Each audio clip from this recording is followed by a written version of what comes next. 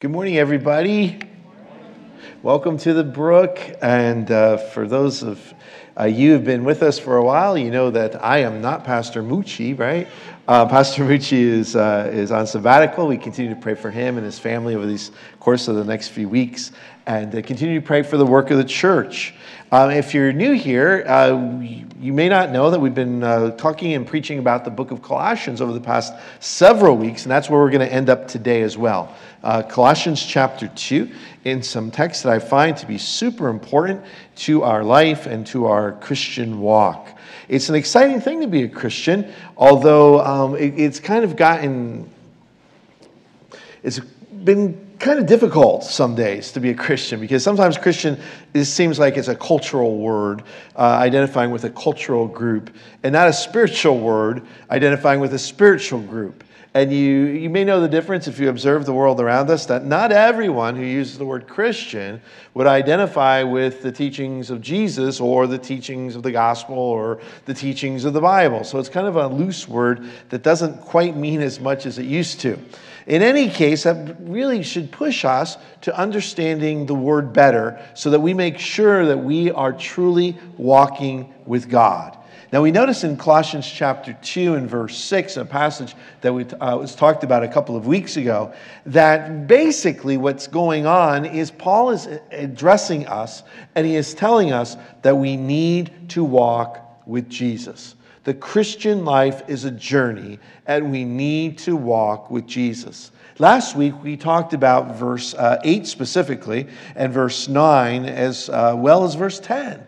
Which talks about the warning that comes to us as we walk to make sure that we're not distracted by the world and its philosophies and its way of doing things, to make sure that our eyes are always on Christ.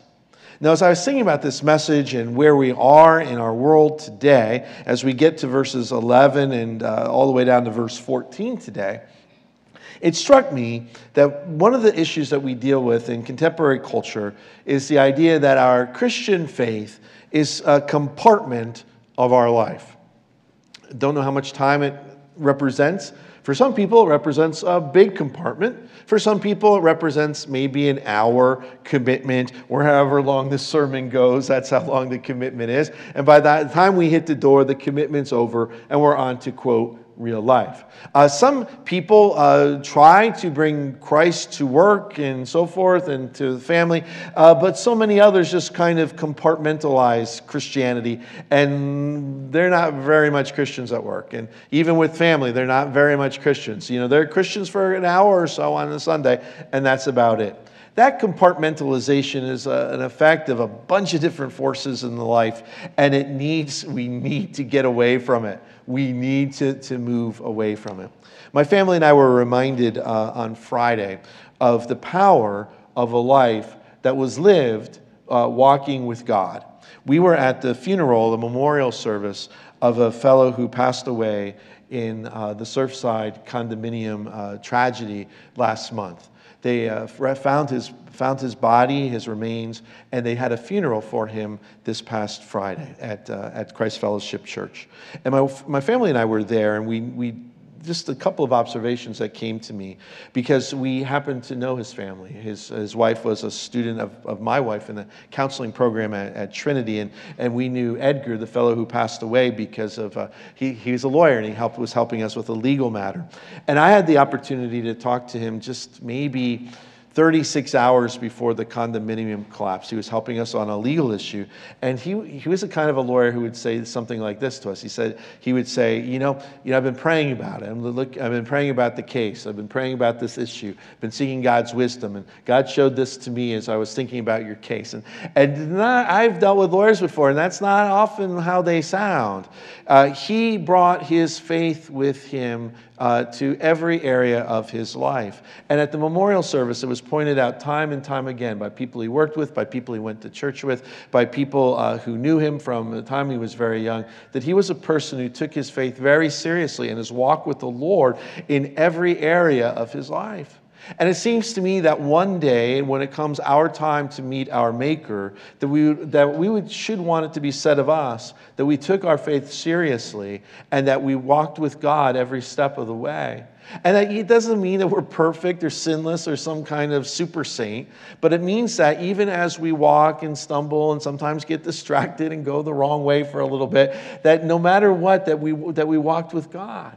Don't you want it to be said of you when it comes to that time, when you meet your Maker, when you are standing in the presence of God, that it be said of you that indeed you were a person who trusted God, that you were a person whose faith was real, that what you said and what you did actually were the same thing. That's my goal, right? That's what should be our goal in life. And as we read this text over today, we get a sense of what it means to make sure that Jesus is not simply a part or a compartment of our life, but that Jesus is at the center of our life and that we walk with him every step of the way. As I read over this passage, and you look at your Bibles, and I trust you have your Bibles with you or your Bible app, and you're able to jot notes or to mark if possible, because there's a phrase that's repeated over and over again in these few verses that were read this morning, starting in verse 6, that says, "As you received Christ Jesus the Lord, so walk in him." Our journey is with the Lord. We walk with the Lord. He is with us. Now go down to verse 9. "For in him," Jesus, "the whole fullness of deity dwells bodily. And you have been filled," how? "In him, who is the head of all rule and authority." Verse 11, "In him also you were circumcised with a circumcision made without hands, by putting off the body of the flesh by the circumcision of Christ, having been buried with him in baptism, in which you were also raised with him through faith in the powerful working of God, who raised him from the dead. And you who were dead in your trespasses and the uncircumcision of your flesh, God made alive together with him, having forgiven us all our trespasses, by canceling the record of debt that stood against us with its legal demands. This he set aside, nailing it to the cross." At home, I printed up the text and I highlighted, and I don't know if you can see it from a distance, but I highlighted all the times it said "in him" or "with him," because this is not simply a theology lecture today. It's not simply some kind of pie in the sky, ivory palaces kind of talk. This is a talk that's real because it's our life and it's our journey and it's our walk with God. And it's the most important thing for me today as we talk about what it means to have this newness of life. That you understand that you are not doing this on your own. You are not taking up sort of a self-help thing. And you're starting some new habits. You're starting a new approach to life. This is God working within you every step of the way. And if Christians could just simply get a hold of that, our lives could be very drastically different.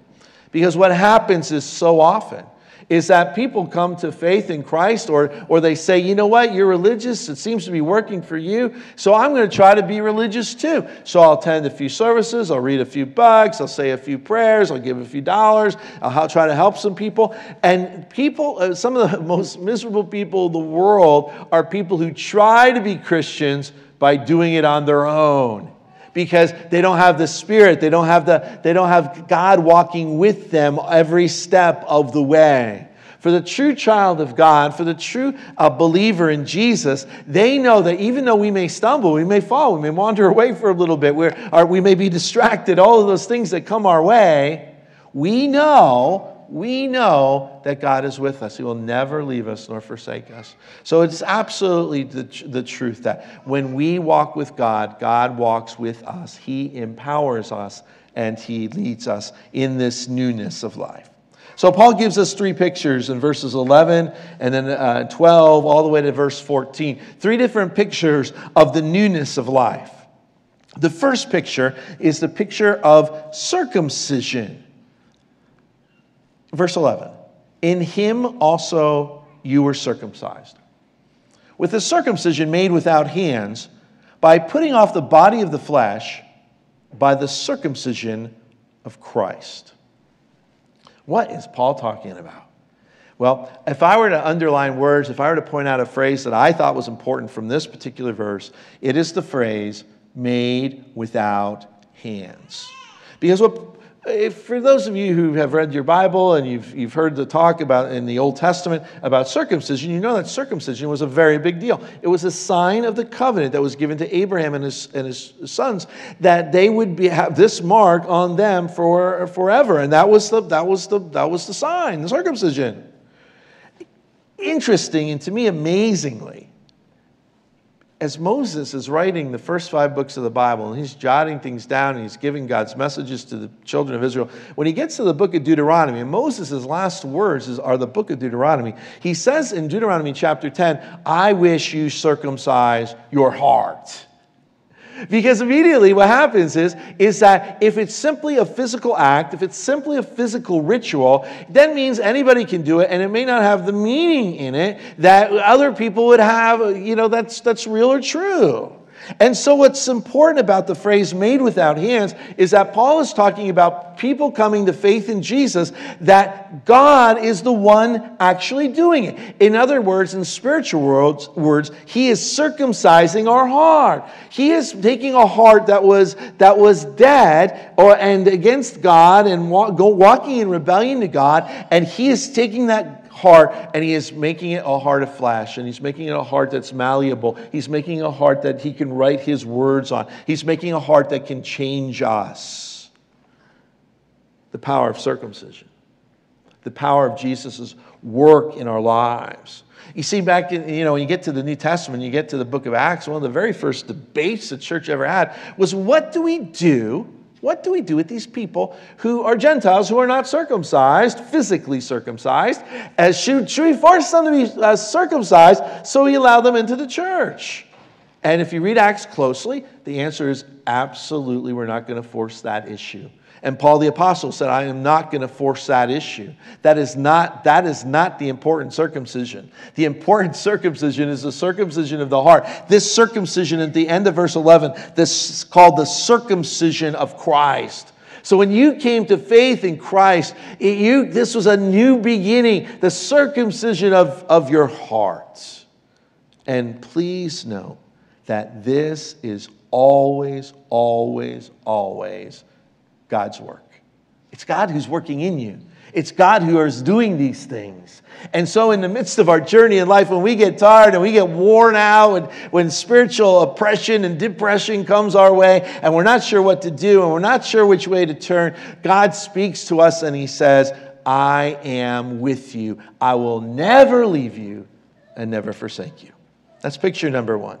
Picture number 2 is familiar to us because we just had baptisms a few weeks ago. It's a start, and what it is Paul is taking circumcision in verse 11, and then he's adding to it in the sense of describing it further in verse 12. And you'll notice that Paul does not like to use periods when he writes sentences. He uses commas. He writes these incredibly run-on sentences, which are, really just take some time to digest and to kind of mold them over in our head. So he says, by the circumcision of Christ in verse 11, having been buried with him in baptism, in which you were also raised with him through faith in the powerful working of God who raised him from the dead. Baptism, physical baptism, what we did a couple of weeks ago here at church, is a physical representation of what happens in a believer's heart when they come to faith in Christ. It is, we are buried in death, being submerged, right, immersed in the water, and then we arise in the newness of life. And we know that it's not simply a physical activity, it's a spiritual activity, and it happens to you the moment that you become a believer in Jesus. That you were dead in trespasses and sins, but now you are raised up with him in the newness of life. Sometimes as you get older, the idea of newness of life seems kind of strange and distant. But you know what? Maybe you've been a Christian for many, many years. But it's always so important to revisit the first principles. It's always important to know that you, even if you've been a Christian many, many years, are still walking in newness of life that God has given to you by the work of Jesus Christ for you. In our journey, the temptation is to think we're doing it on our own. The temptation is to think that we're doing it alone. That it's all because of us, and sometimes it's so frustrating and it gets us upset because we know we don't have the strength to continue on to do it. But this picture of baptism tells us that we have newness of life and we are raised together with Him in the powerful working of God, at the end of verse 12, who raised Him from the dead. It's a matter of life and matter of death. Spiritual life, spiritual death, spiritual life, newness of life, walking with the Lord. Paul spends a lot of time in the book of Romans and Romans chapter 6 discussing this idea of our baptism in Jesus. He says in Romans 6 verse 3, "Do you not know that all of us who have been baptized into Christ Jesus were baptized into His death? We were buried and therefore with Him by baptism into death, in order that just as Christ was raised from the dead by the glory of the Father, so we too might walk in newness of life." Now, these are first principles, my friends. These are first principles of the Christian faith. We need to know that we have newness of life because we are united with Christ, because He is in us and He is with us and He is for us. And now we see and we look and everything is different. It's different. He says that we know that Christ, being raised from the dead, will never die again. Death no longer has dominion over Him. For the death He died to sin once for all, but the life He lives to God. So now you must also consider yourselves dead to sin and alive to God in Christ Jesus. In other words, God has given you, follower of Jesus, dear child of God, He's given you the ability to have the newness of life, the ability to walk with Him, the ability to make sure that every compartment, every phase of your life is saturated with the fullness of God Himself because you are united with Jesus. Now that's both esoterical talk, but it's also very practical talk because we find ourselves being discouraged, and we find ourselves giving up, we find ourselves wandering away, we find all of those different things going on at any given day of our life. We need to be reminded of these first principles so that indeed we could be true followers of Jesus. There's one last picture I want to share with you, and it's found in Colossians 2, verses 13 and 14. He says, "You who were dead in your trespasses and the uncircumcision of your flesh," meaning you were not walking with God, you were far from God, "God made alive together with Him, having forgiven us all our trespasses." So he goes from circumcision to baptism, and now the third picture is this picture of the forgiveness of all our trespasses. Now, I want you, if you underline, if you star, if you highlight things, how many of our trespasses are forgiven? If you're a believer in Jesus, just a few, a little bit. What was it? All, right? All, every one of them. Sins in the past, sins in the present, sins even in the future, forgiven by God because of the work of Jesus Christ. And then he does this awesome verse. Verse 14. "By canceling the record of debt that stood against us with its legal demands." There are those in the body of Christ who want to serve God, who want to walk with God, who want to be a part of the community. But what they hear is, people don't know what a wicked sinner you are. What they hear in their head is, you know what, those other people serving God, they're a lot more holy than you are. People hear those voices, and those voices are the voice of the evil one. The voice of the evil one says we can't serve God. The voice of the evil one says that our sins aren't forgiven. Do you think God for a second reminds us of our sin? God doesn't remind us of our sin. God forgets our sin. He took this list. He took it and he nailed it to the cross. It is finished. And if that sin comes back in your face, and that sin tries to grab a hold of you, if that sin tries to take your Christian walk and crash it into the ground, God says it is over. It is done. That sin has no more power over you. This is not to say that somehow we reach some kind of perfection. All you have to talk to is like two people who know me, and they will tell you how imperfect I am, right? And it would probably, I don't know how many people we'd have to talk to find out how imperfect you are, maybe a dozen or so, before we found out that you were not perfect. The thought is this. This is not talking about perfection. It's talking about forgiveness. It's talking about how God forgives us in our imperfection. We as a Christian are not trying to pretend how perfect we are to the world. That lasts for about 5 minutes because we're not perfect. What we do is when we mess up, when we go wrong, when our hearts stray from God, the Spirit speaks to us and we confess our sins, and He is faithful and just to forgive us our sins and to cleanse us from all unrighteousness. So every commentary I checked, every theologian I checked on these verses talked about verse 14 as this great IOU. We owe. There's a record of debt against us, and God wipes it out.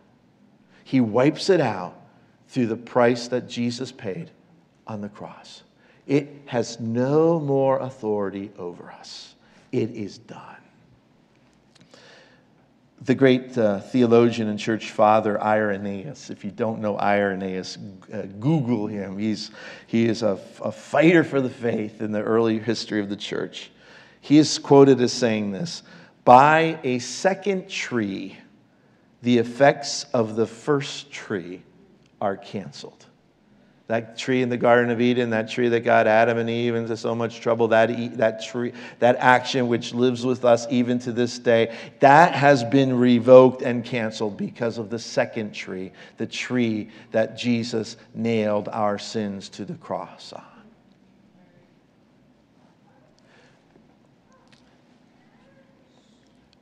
You know the song, "When peace like a river attendeth my way," right? That one?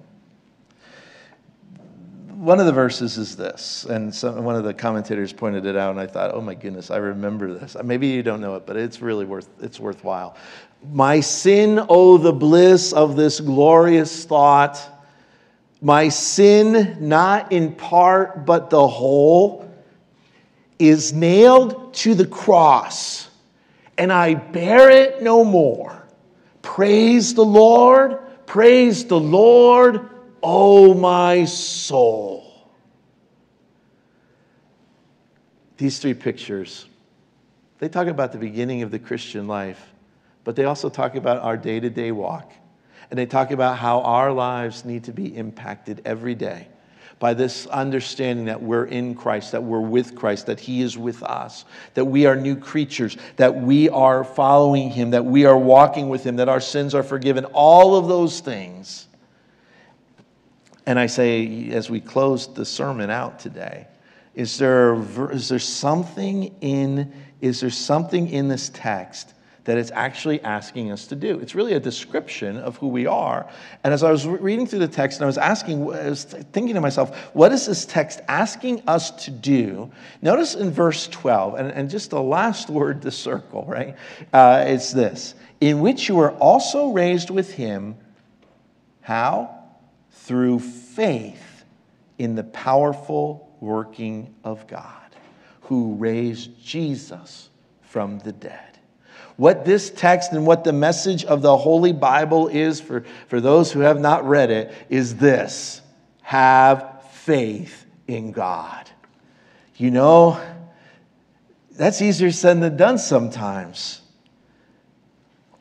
Some of us are not trusting people. Some of us have been scammed. Some of us have been ripped off. Some of us have been betrayed. Some of us have put faith in, quote, religious people who have let us down severely. And our faith, you hear a sermon like this and you say, Neil, what you're saying is true, but I'm going to walk with God at a distance because I know some people who, pretend to walk with God and they've hurt me and I don't want any part of that. I hear you. I do. I hear you, and I could give you a list myself of people who pretended to be religious who were not. People who made false promises that they could never keep. People who offered, the world, and all of a sudden they disappeared. The world is filled with charlatans and false teachers and people who are scam artists. They are fakes, they are phonies, they are frauds. God is asking us to have faith in Him. Humans will let us down. Even well-meaning humans will let us down.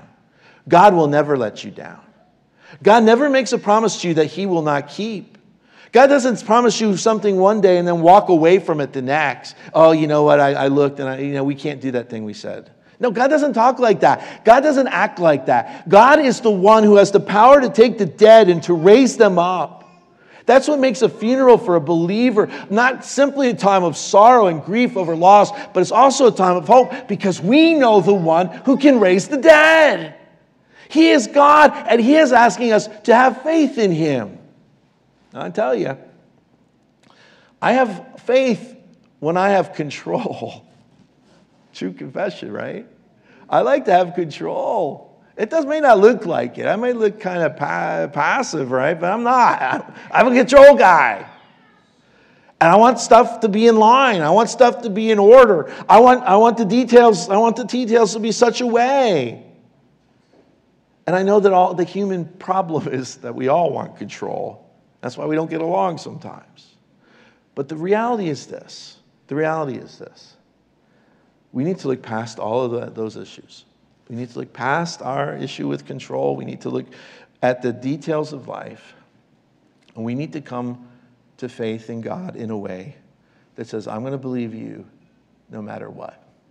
I was thinking about it this morning, and I thought to myself, tomorrow, is tomorrow guaranteed to us? It absolutely is not guaranteed to us. We have no guarantee for tomorrow. You know what's guaranteed about tomorrow for us? That God will be there. That's it. That's all we have. People lose fortunes overnight. People lose family overnight. People lose friends overnight. People lose jobs overnight. People lose everything overnight. But who's going to be there tomorrow? If all of those horrible, horrible things happen, God's going to be there. Imagine your worst case scenario in life, that you lose a dear loved one, or you lose a dear friend, or you lose a great job, or you lose this, or you lose that. Some horrible loss in your life. And you can imagine how you would feel in that. Maybe you've gone through that already, and it's awful, it's horrible, it's the worst experience. But then in the middle of it, you have to remind yourself that God is going to be there with you. God is going to walk with you, and He simply asks us to have faith in Him. Have faith. I'm not saying it's easy, but I'm saying it's important. And I'm saying that you need to look back past the failings of humans and look to the God who can raise the dead. He is the one that we have faith in. It's the hardest thing in the world. And I've being at a funeral and in my job as a chaplain, I deal with families. I've dealt with families over the years who were losing loved ones. And if your loved one is sick, you take them to the doctor, you get the surgery, you get the treatment, you do the therapies, you do everything that the system asks you to do. You line up the insurances, and you get the rehab, and you do everything you do. You walk with your loved one every step of the way. And then it comes to that point, at the point that we're all going to come to one day, when we have to face our Maker, when we're at the end of our earthly time on earth. And the question is, do we have the faith to trust our loved one to the Lord? And so you take that kind of end-of-life thinking and you apply it to today. You apply it to, do I have the faith to say, Lord, here are my kids. Teenagers, they scare the daylights out of me. They're my kids you've given to me, Lord, but they're your kids. I trust you. The circumstances are not sure tomorrow. I don't know what's going to happen. I don't know how the meeting's going to turn out. I don't know what news I'm going to get. But God, in the middle of it, I'm going to trust you. Because God is always trustworthy. God never lets us down. We walk in newness of life. And you know, faith isn't something that happened 20 years ago when you came to know the Lord, or 5 years ago when you came to know the Lord. Faith is something that happens every day. Faith needs to be active and activated and exercised every day, just like any other thing we do in life. We have to do it. We have to have faith. We have to believe. And this text is pointing us in the direction of the one who is utterly faithful, who is utterly reliable, who will never let us down. Let us move in that direction today. Let us exercise faith. I hear Jesus on the boat so often. Jesus talking to the disciples, and I hear him say, "Where is your faith?" I don't think he's scolding them. I don't think he's belittling them. I think he's inviting them to exercise greater faith. And that's what he's doing for us today. Will you have greater faith in him today? Will you trust him more fully today? Will you walk in the newness of life? Let us pray. Loving God, we are faced with these verses and the reality that we live in. It's easy simply to say, oh, that's just theology, and walk away from it because it's not, quote, practical. But yet, Lord, you have revealed to us in your word that this theological teaching should make all the difference in our life and in the world. That you take care of us every step of the way, that you walk with us. Lord, I pray for the one who's struggling with faith today, that you would give them the gift of faith from above. I pray for the one who's struggling in their walk today, who's thinking of wandering away, who's thinking of turning their back on you. I pray that you would draw them back into this area of the newness of life. I pray for the one who is struggling with sin today, who doesn't feel your forgiveness. I pray that they would know the power of your forgiveness today, to feel that load of sin being removed from their back, being removed, and the paper being shredded to bits, that it is paid for. My prayer is that your children would know you today in a greater and more powerful way than ever before, and cause us as a community committed to doing your work to live in this newness of life. We pray these things in your holy name. Amen. God bless you.